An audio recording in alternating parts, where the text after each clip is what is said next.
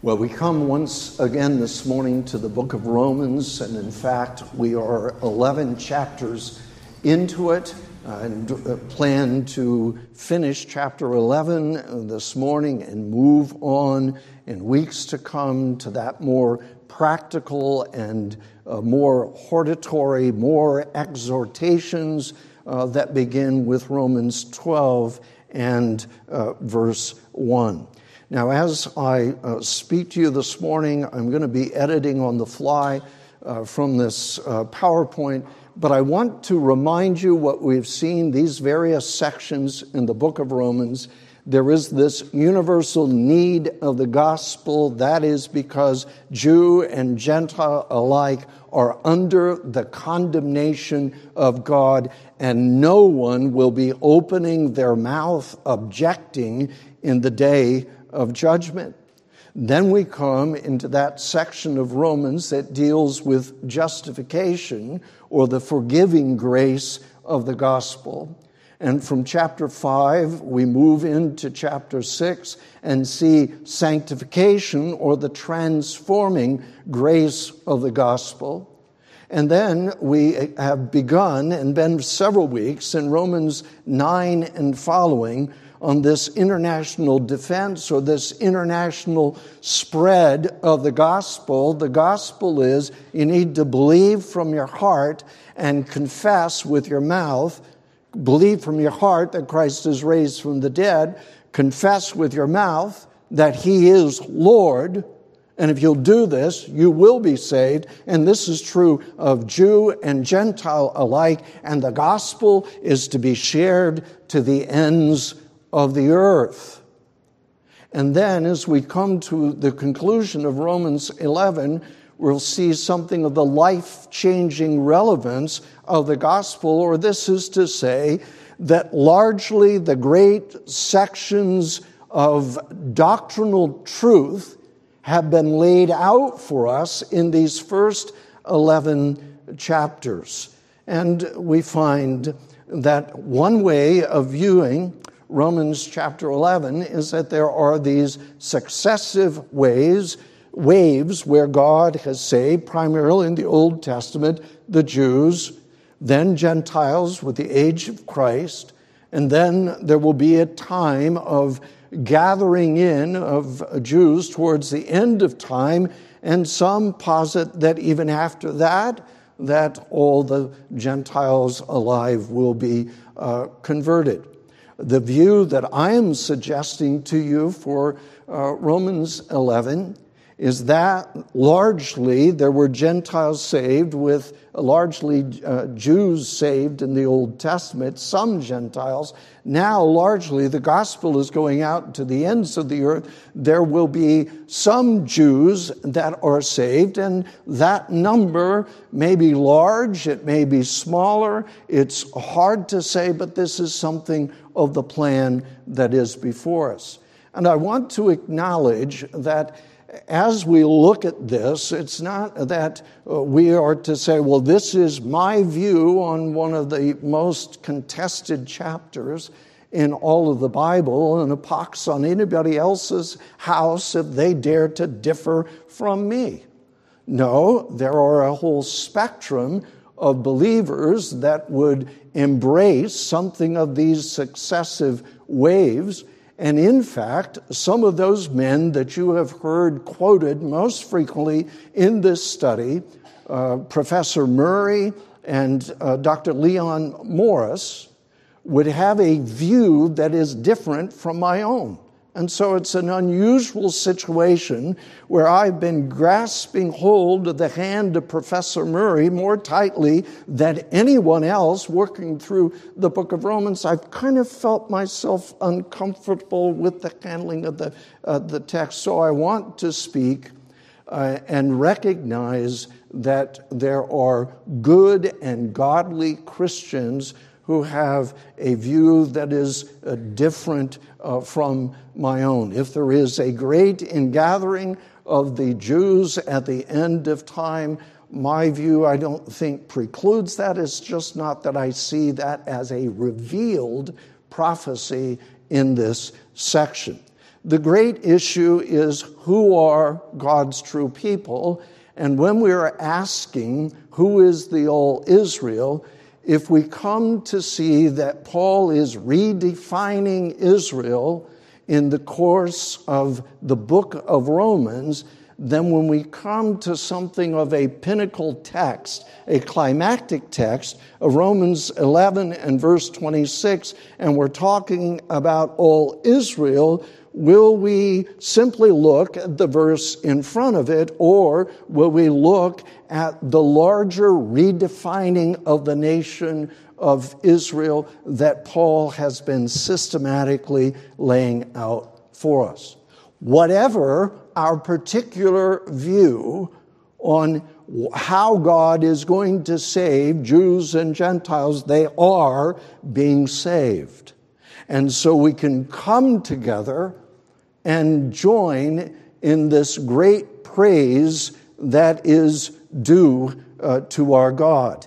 And as we do so, I want to remind you of what we have seen already in the book of Romans. Do you remember how Paul closed down that section on sanctification there in chapter 8? Well, here is this looking back, and it's a moving from the laying out of truth to more of an experience of worship and more of a sensing of the practical benefits of this sanctification. But notice, even in this little summary, Paul reaches back to the justification section that he's already laid out, and I'll read only from verse 37 through 39. No, in all these things we are more than conquerors through him who loved us.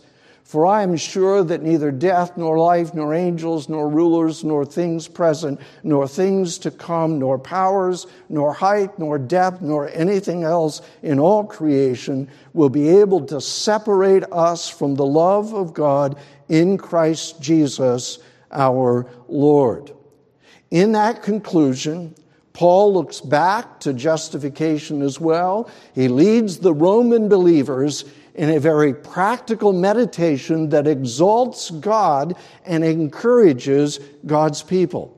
And when we come to the end of the whole book, we're going to find a similar sort of encouraging the people of God and exalting God.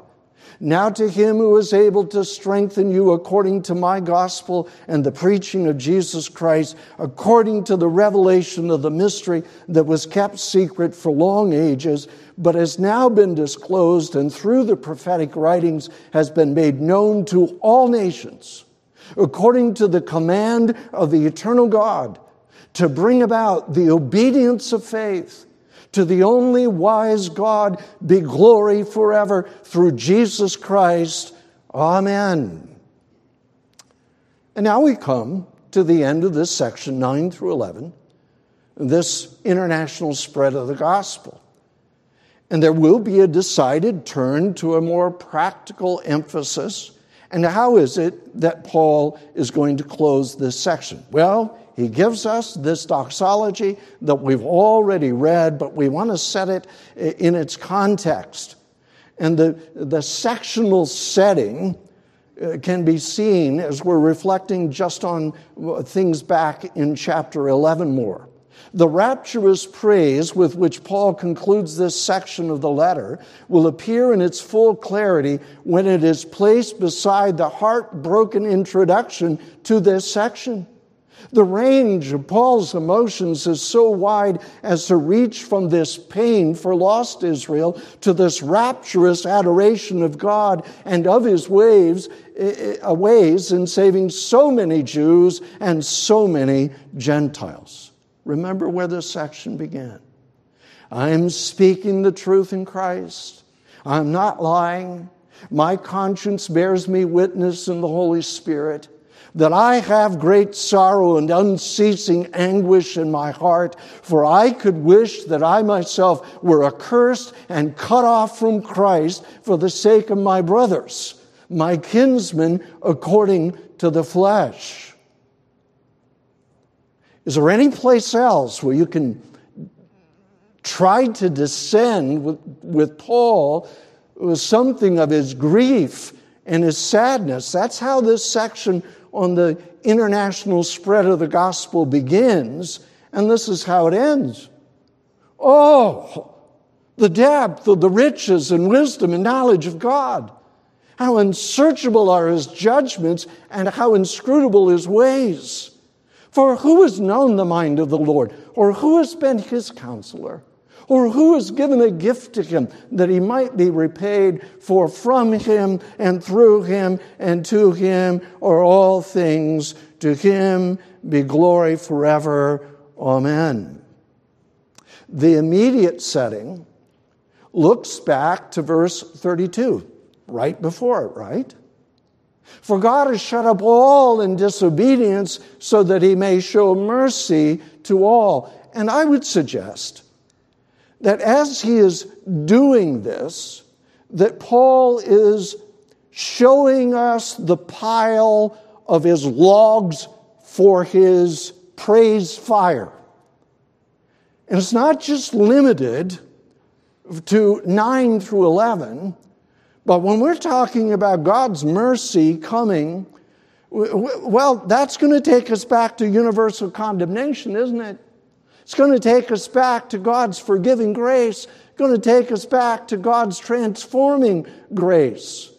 And so, in a sense, Romans 11 does not just conclude, this doxology does not just conclude 9, 10, 11, but it seems to be reaching back all the way to what God has done in the past. Well, with that, if you want to transition to your handout sheet, and we'll come to see, first of all, Roman numeral 1, something here of the heartfelt praise for God's riches, wisdom, and knowledge. Notice with me, A, the fitting emotion for our praise. Oh, the depth of the riches. The little word "oh" is not here as an expression of fear or surprise, but it is here as a response of overwhelming wonder. It's not Paul is walking into a kind of dark room and he sees somebody that he wasn't planning on seeing and oh! But this is after he has reflected on God's truth and more of God's truth and more of God's truth. It has impacted him in his being, and he is saying, oh my God, you are indeed wonderful. It's a response of gratitude and awe, which is the response of every true child of God when they understand what God has done in order to get them forgiven and get them to heaven. God sent his only Son, humbling him so that he would join to himself true humanity, that he would be willing to further humble himself to the death on the Roman cross, that he would be raised from the dead.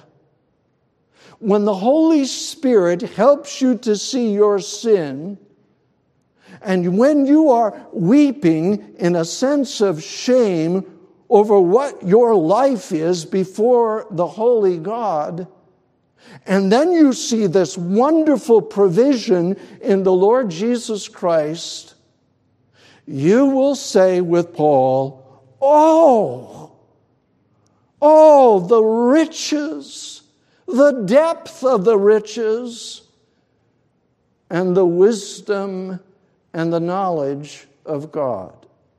God the Holy Spirit has come to me, the unholy individual, and brought me to spiritual life. And now he dwells within me to sanctify me and suit me for heaven. Oh, the riches of God. Secondly, B, 3 characteristics of God for our praise. 3 particular logs to go on the fire of our praise. Let me just mention quickly, the New King James, New American Standard, lists 2 characteristics. They would read something like, oh, the depth of the riches, both of the wisdom and the knowledge of God. And there's a true sense in that. And it's an accurate translation. But what we have here in the ESV is as well a good translation. And so I think it's more of how do you organize this? I'll go with the 3. Oh, the depth of the riches and wisdom and knowledge of God. First of all, then, a little number 1 under B. The amazing depth of God's riches. And if riches is its own category, then riches most often refers to God's mercy, His kindness, and His grace in saving us. Romans 2 in verse 4. Or do you presume on the riches of His kindness and forbearance and patience, not knowing that God's kindness is meant to lead you to repentance? Romans 9 in verse 23, in order to make known the riches of His glory for vessels of mercy. There's all this riches that God has for that one who will believe in the Lord Jesus Christ. We find it in Ephesians 2 and verse 7, so that in the coming ages, He might show the immeasurable riches of His grace and His kindness toward us in Christ Jesus. If you're here this morning, if you're an unbeliever, and you're trying to block God out of your world, you're saying, I don't know why that guy's getting emotional, why he's getting worked up. If we do things that somebody regards as sin, it's no big deal. It doesn't matter. And if you're forgiven or not, it doesn't really matter. Because you know what? The place that God has in my world and my thinking is like that pencil mark that you see on the stripe just inside here, that tree. You see that little pencil mark up there? That represents the significance of God. And isn't that the thinking of the world? Are you still into that faith thing? Are you still believing God and all that stuff? It's like, there's really no point to this. So why would you get all focused on something that is so insignificant as a little pencil dot on this whole front wall? Is that how we ought to think of God? All things are from Him, all things are through Him, and all things are back to Him. So instead of a little pencil mark, let's bring the screen down. Let's have the most vivid display of glory on the screen, and let's say God is front and center. Not a pencil dot. And this comes in this depth of His riches. Paul says in Ephesians 2, in the coming ages, we're going to need eternity for us to begin to get a sense of the immeasurable riches of His grace and kindness. Ephesians 3 and verse 8, Paul says, to me, though I am the very least of all the saints, this grace was given to me to preach to the Gentiles the unsearchable riches of Christ. What was His content of the gospel? Well, I'm going to go share with them the riches. I'm going to go share with them the unsearchable riches that are found in Jesus Christ. Yes, I'm going to talk to them about their sin. And then I'm going to talk to them about God's forgiving grace and then transforming grace and how God is sovereign in choosing. And all of that I can summarize by saying I'm going to preach to them the unsearchable riches of Christ. What might he say? Well, in Romans 3 and verse 19, now we know that whatever the law says, it speaks to those who are under the law, so that every mouth may be stopped and the whole world may be held accountable to God. If you're not a believer, then you need to think about the coming day of judgment.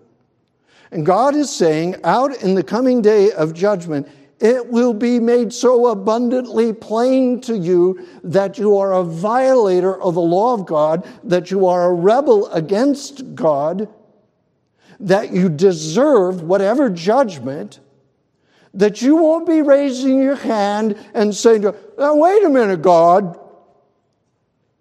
Your mouth will be shut. But then that's the bad news of the gospel. But the good news of the gospel follows upon the heels of it. But now the righteousness of God has been made manifest apart from the law, apart from us trying to do the law. Although the law and the prophets bear witness to it, the righteousness of God through faith in Jesus Christ for all who believe, for there is no distinction, for all have sinned and fallen short of the glory of God and are justified by His grace as a gift through the redemption that is in Christ Jesus. Oh, the depth of the riches of God. Natively, you are slated to be there in the day of judgment with your mouth shut. But instead of that, by grace and mercy, the gospel is put before you, and God is willing to forgive your sins as all of your sins are loaded on Jesus at the cross, and all of His perfect righteousness is given to you as a gift by grace. So there is something of the amazing depth of God's riches. Let's take up God's knowledge. The amazing depth of God's knowledge. Knowledge is what you know. Wisdom is what you do with it. Wisdom is a skill in living. And God's got both. He knows how to do something. Knows how to do it well. But He also knows everything. There's nothing hidden from Him. So David says in Psalm 139, "O Lord, you have searched me. You have mined me. You have dug so deep within me, it's like a miner going down into the earth and discovered what I am all about. My selfishness, my motivations for me. You've searched me and you've known me. You know, when I sit down and when I rise up, you discern my thoughts from afar." What does that mean? Well, you search out my path and my lying down and are acquainted with all my ways. Even before a word is on my tongue, behold, O Lord, you know it. If you're a mouthy individual, and you've always got some smart comment to make, oh, aren't you clever? God's more clever. He knows the smart aleck comment that you're going to make before you make it. And here's where we need to understand God's infinite knowledge. It's not that God knows all the details of the universe. That's true. But God knows all the details of the universe of me. He knows me. And God the Holy Spirit, working through the Word of God, we find in Hebrews 4 and verse 12, how that Word of God with the blessing of the Spirit, piercing to the division of the soul and the spirit of joints and marrow, and discerning the thoughts and intentions of the heart. And no creature is hidden from his sight, but all are naked and exposed to the eyes of him to whom we must give an account. God knows me. God knows me here. A statement that is true of you wherever you are and whoever you are. God knows me here. Well, I think behind these closed doors we are safe. No, you're not. God sees you as though you're naked before him at all times. The amazing depth of God's knowledge. Thirdly, the amazing depth of God's wisdom. Wisdom for man is his skill in living. And we have to seek unashamedly, Proverbs, to establish a life that is beautiful. Wisdom for God is building a beautiful universe, including a beautiful heaven that is filled with former rebels against God. That's pretty beautiful. Wisdom is the arrangement and adaptation of all things to fulfill his holy design. God's wisdom. The Jews demand signs and the Greeks seek wisdom. But we preach Christ crucified, a stumbling block to the Jews and folly to the Gentiles. Not exactly wisdom to them. But to those who are called, both Jews and Greeks, Christ the power of God and the wisdom of God. For the foolishness of God is wiser than men, and the weakness of God is stronger than men. And then Paul goes into how God's wisdom is shown in his dealing with the fivefold category of humanity in descending order. For consider your calling, brothers. Not many of you were wise according to worldly standards. Not many were powerful. Not many were of noble birth. But God chose what is foolish in the world to shame the wise. God chose what is weak in the world to shame the strong. God chose what is low and despised in the world, even things that are not, to bring to nothing the things that are, so that no human being might boast in the presence of God. Are you a true worshiper here this morning? We're a bunch of nobodies. We're a bunch of nobodies in the eyes of the world.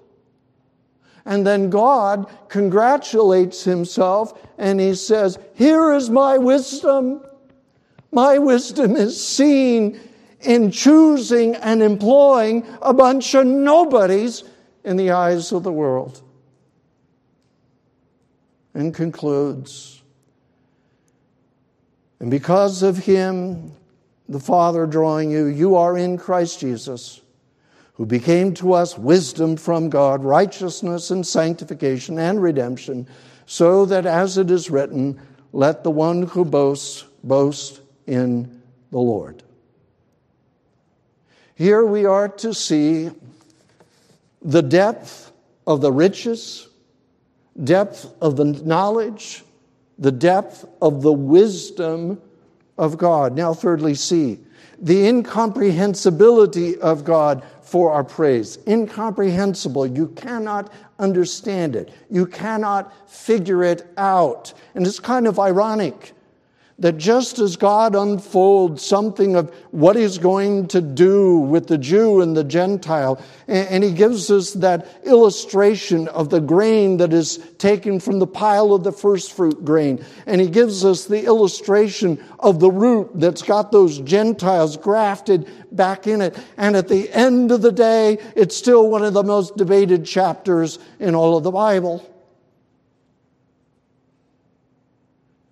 God's thinking is difficult to comprehend. It's impossible. The incomprehensibility of our praise. And we got to look here at the latter part of verse 33. God's judgments cannot be found. How unsearchable are his judgments. Judgments are God's decisions. Some of God's decisions are decisions to harden someone or to consign someone to eternal judgment. That's included. Why God does this, I don't really know. Romans 9 in verse 17 says, "For the scripture says to Pharaoh, for this very purpose I raised you up, that I might show my power in you, and that my name might be proclaimed in all the earth." Pharaoh, king of Egypt, you think that you are the most powerful man in the most powerful nation on earth at that time. Come on over here, I need to use you. And I have raised you to your position of prominence, so there would be a little bit of a contest between you and I, between you and me. And guess what? Pharaoh lost. Did you hear about Pharaoh of Egypt? He's evidently dead at the bottom of the Red Sea. He opposed Yahweh, the God of Israel, and this is what happened to him. Do you think that's happenstance? So then he has mercy on whomever he wills, and he hardens whomever he wills. What if God, desiring to show his wrath and to make known his power, has endured with much patience vessels of wrath prepared for destruction? You say, "Preacher, I don't like that verse."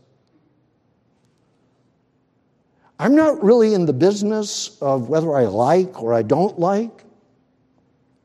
I'm in the business of here it is, and somehow I need to get it out of the text and into your ears and into your mind.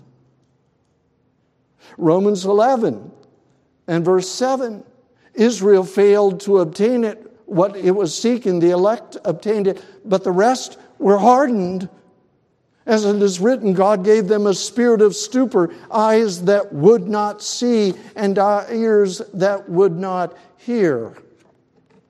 God's judgments are unsearchable. Mankind cannot find out or understand.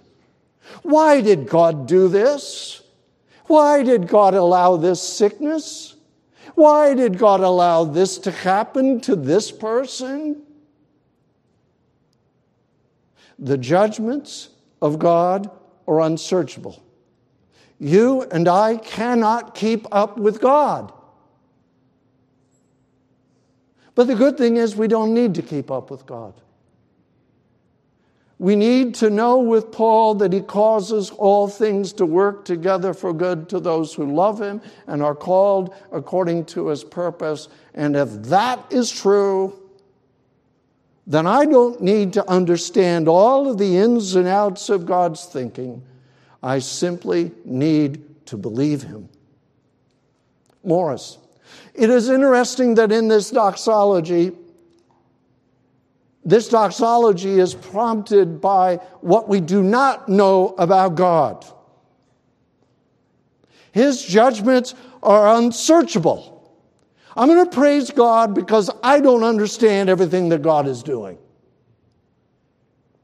Paul is not breaking into praise because Paul has been able to give a final and complete solution to some very difficult problems. He has certainly given some of the answers, but to some very important questions, the answer is still not revealed. But it is Paul's conviction that there is a solution and that the solution is in God's hands, and therefore he breaks out into this doxology.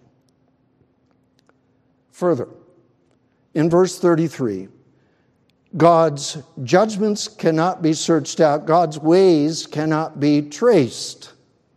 God's ways cannot be traced. A criminal does something, you get your bloodhound and you talk to your blood. Which way did he go? And the dog smell, and we got the tracks. We're going to. And that's the sense of this word, which literally means not to be tracked out. And Paul says, as mere men, women, boys, and girls, we cannot get God's trail. We don't know where God came from with this idea. We don't know where God is going with this idea. For God is operating on an infinitely higher level than what you and I can understand. Can you think of a verse for it? How about Isaiah 55, verse 8? For my thoughts are not your thoughts, neither are your ways my ways, declares the Lord. For as the heavens are higher than the earth, so are my ways higher than your ways, and my thoughts than your thoughts. So what do we see in verse 33? It is heartfelt praise. Now, Roman numeral 2. 3 humbling questions. 3 humbling questions highlighting man's smallness compared to God, man's smallness and incompetence compared to God. We jump right in with A. The first question, the first humbling question. Do you know how and what God thinks? Do you know how and what God thinks? This is the Septuagint, the Greek version of the Old Testament brought back into English. Listen to it. Isaiah 40 and verse 13. Who has known the mind of the Lord? Pretty close. And what is meant by this question is somebody really, really close to you will know how you think. Someone who knows you really well will say, you know, I'm concerned about this matter of this ongoing trial because I'm concerned that the longer this trial goes on, it is going to wear on you and you're going to end up depressed, and I don't want that, and you don't want that, right? Someone who knows us well may say, you are such an intense person. When you get something before you, there's nothing else that you're seeing. Thanks, Mom. I've reflected on that a few thousand times since you've told me that. But Paul is asking us, do we know how God's mind works well enough for us to offer a word of advice to God? And to ask the question is to answer it. A limited creature cannot begin to understand the mind of the infinite Creator. God's understanding is infinite. God's ways are not my ways. Still, at least on occasion, we like to give God our advice, don't we? God, what you're doing here is simply not right. Now, if you listen to me, God, I hope you clean up your mess.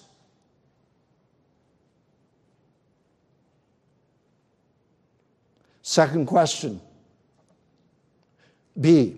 Have you ever or will you ever be asked to advise God?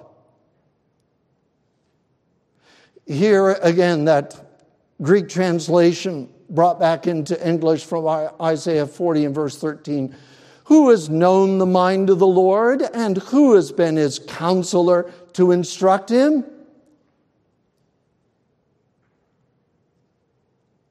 There's a boardroom in heaven. This is envisioned by the various parties there in Job. Have you listened in the counsel of God? Did you get to go in the boardroom and hear what God was talking about and making his decision? Jeremiah 23, verse 18. For who among them has stood in the counsel of the Lord to see and to hear his word? Paul, talking to the Corinthians, says the natural man just can't understand the things of God. They're folly to him. The spiritual person judges all things, but is himself to be judged by no one. For who has understood the mind of the Lord so as to instruct him? King David had his Ahithophel. And Ahithophel, if you consulted him on what was the best thing to do in this particular circumstance, it was as if you consulted an oracle of God. He's got his Ahithophel. He's got his Hushai. These guys helped David to be wiser, helped him to know what he needed to do. God does not have counselors. God does not need them. He's the one who works all things after the counsel of his own will. Who's in the boardroom? God the Father, God the Son, God the Spirit. And God resolves things by counseling his own will. Looking at the hardening of some and the God showing compassion to others, we may feel like we need to help God out. And it's right for us to pray. It's not right for us to say, oh, everything's in, it's going to get it, so I don't need to pray. It's right for us to pray, but to pray according to the will of God. But we need to stop short of thinking that we are this advanced Ahithophel, that we may be Ahithophel to God.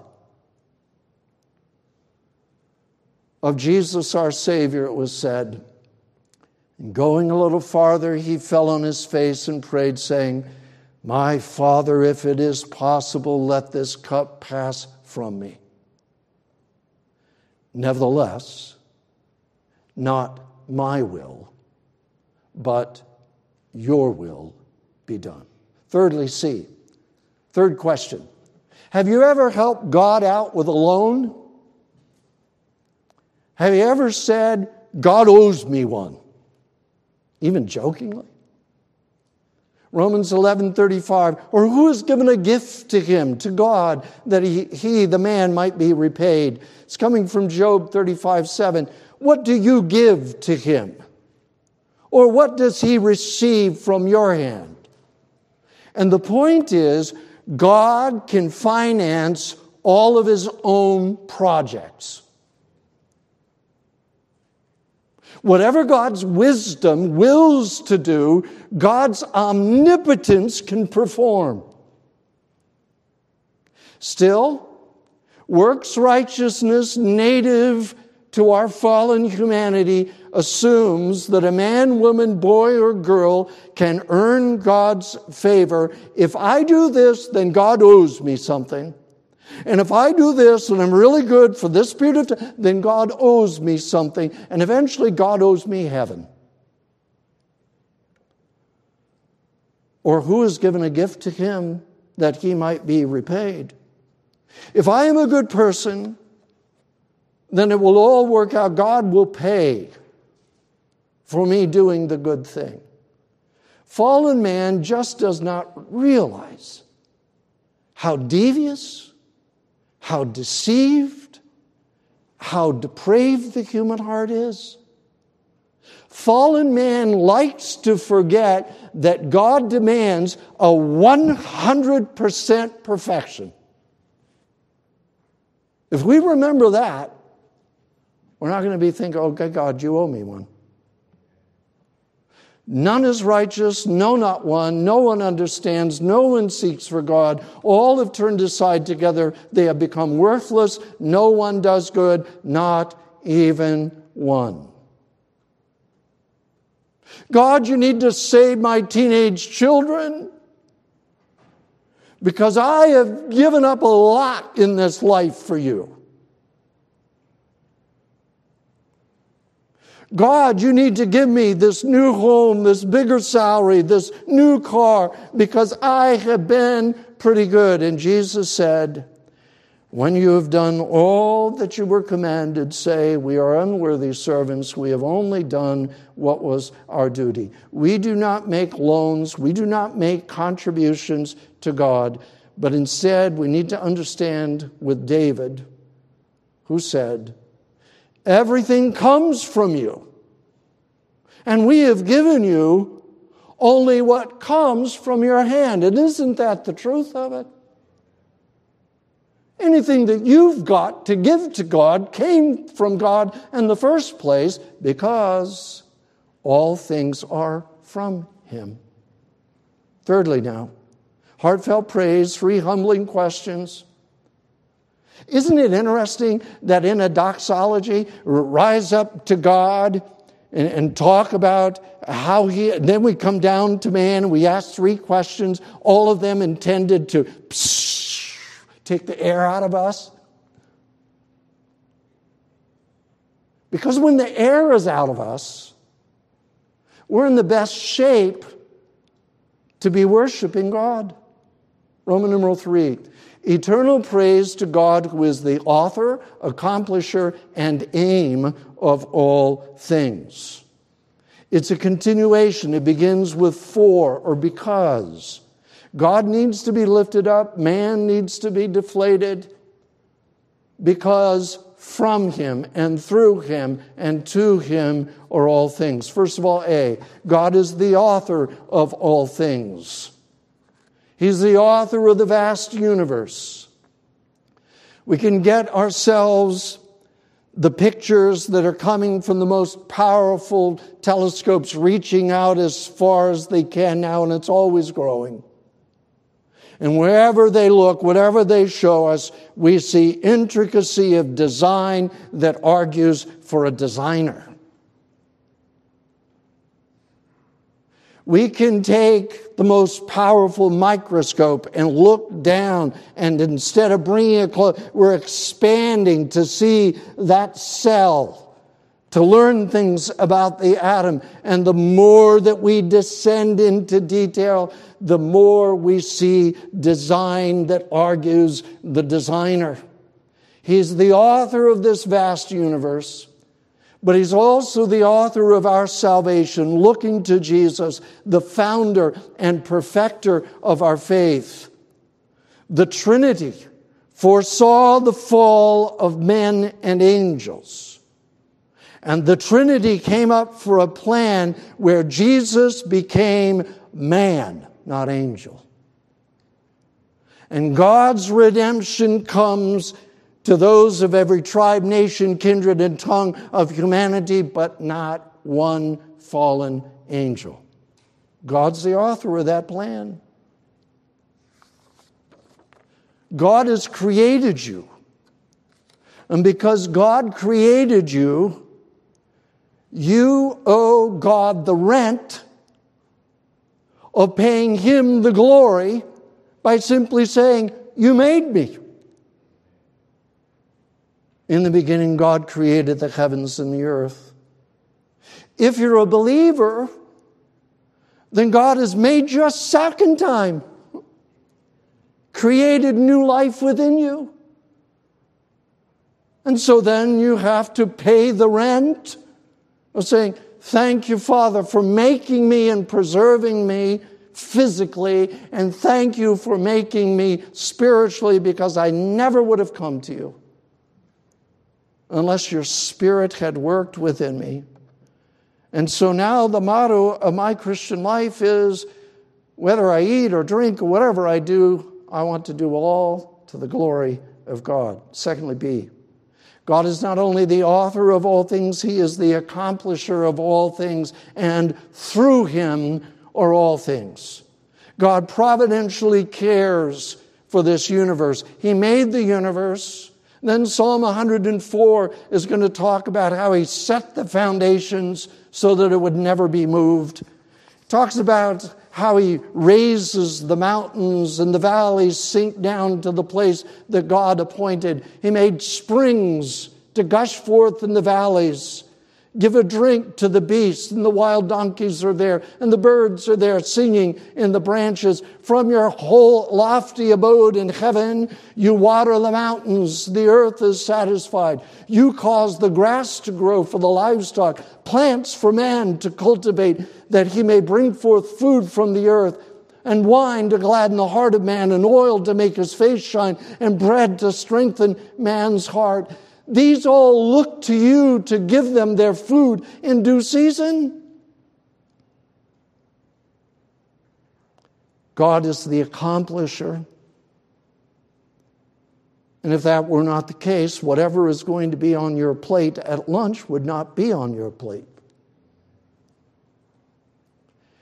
And the psalmist closes, "May the glory of the Lord endure forever." But then God wonderfully accomplishes salvation for all true Israel. But God, who is rich in mercy because of the great love with which he loved us, even when we were dead in our trespasses, made us alive together with Christ. God starts the Christian life, and then God keeps it going. He sends his Spirit,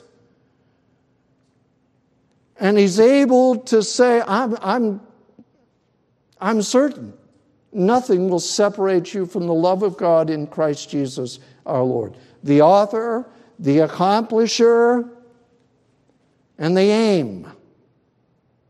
What's God aiming at? He's aiming at his glory. God works so that God may be worshiped. God works that God may be worshiped. 1 Corinthians 8 reflects again on this theme, for whom we exist.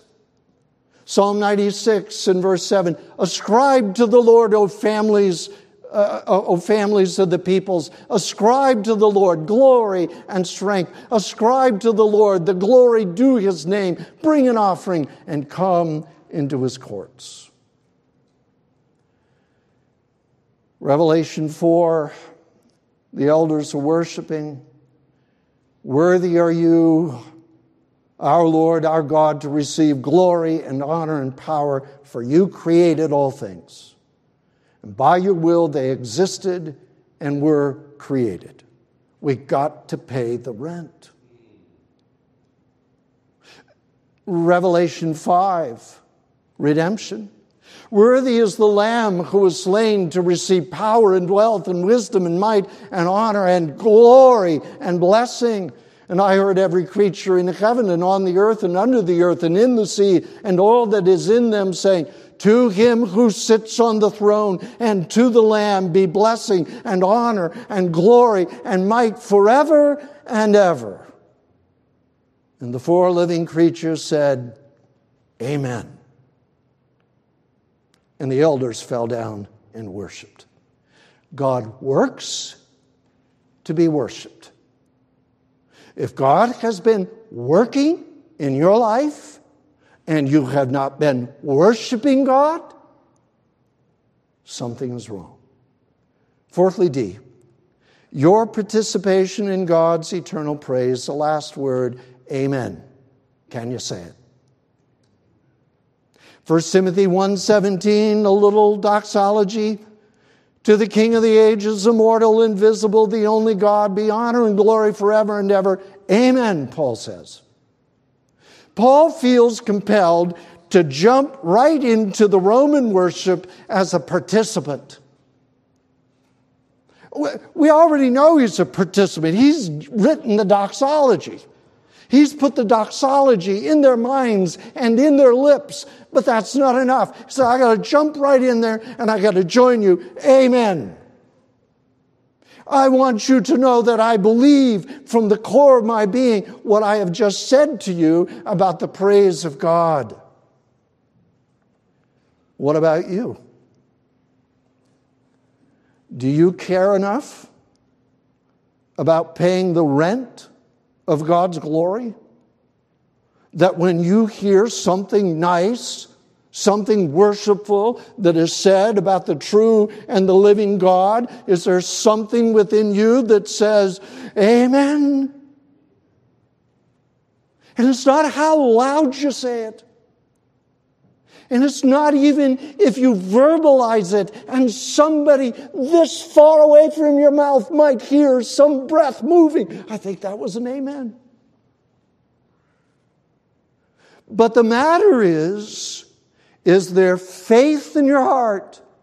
Because amen is saying, yes, I believe it. And here is a doxology that is offered to God. Paul composed, he says, here, I want you to have this in your minds. I want you to have it in your lips. And whoops, I forgot. I jumped back in. Amen. I'm right there with you. Is my here, if you're not an amener, I don't mean to hear it. If you are not believing from the core of your being that God raised Jesus Christ from the dead, and if you're not confessing Jesus Christ as Lord with your lips, that's an indication there's not going to be any true praise coming out of that heart. But wherever there is true faith in the heart that believes in the hardest thing, God raised him from the dead. And wherever there is a little bit of lisping, Jesus is my Lord, then there ought to be the amen. I believe this. All things are from him, and they're through him, and they're back to him, to his glory. To him be the glory forever and ever. Amen. Let's pray.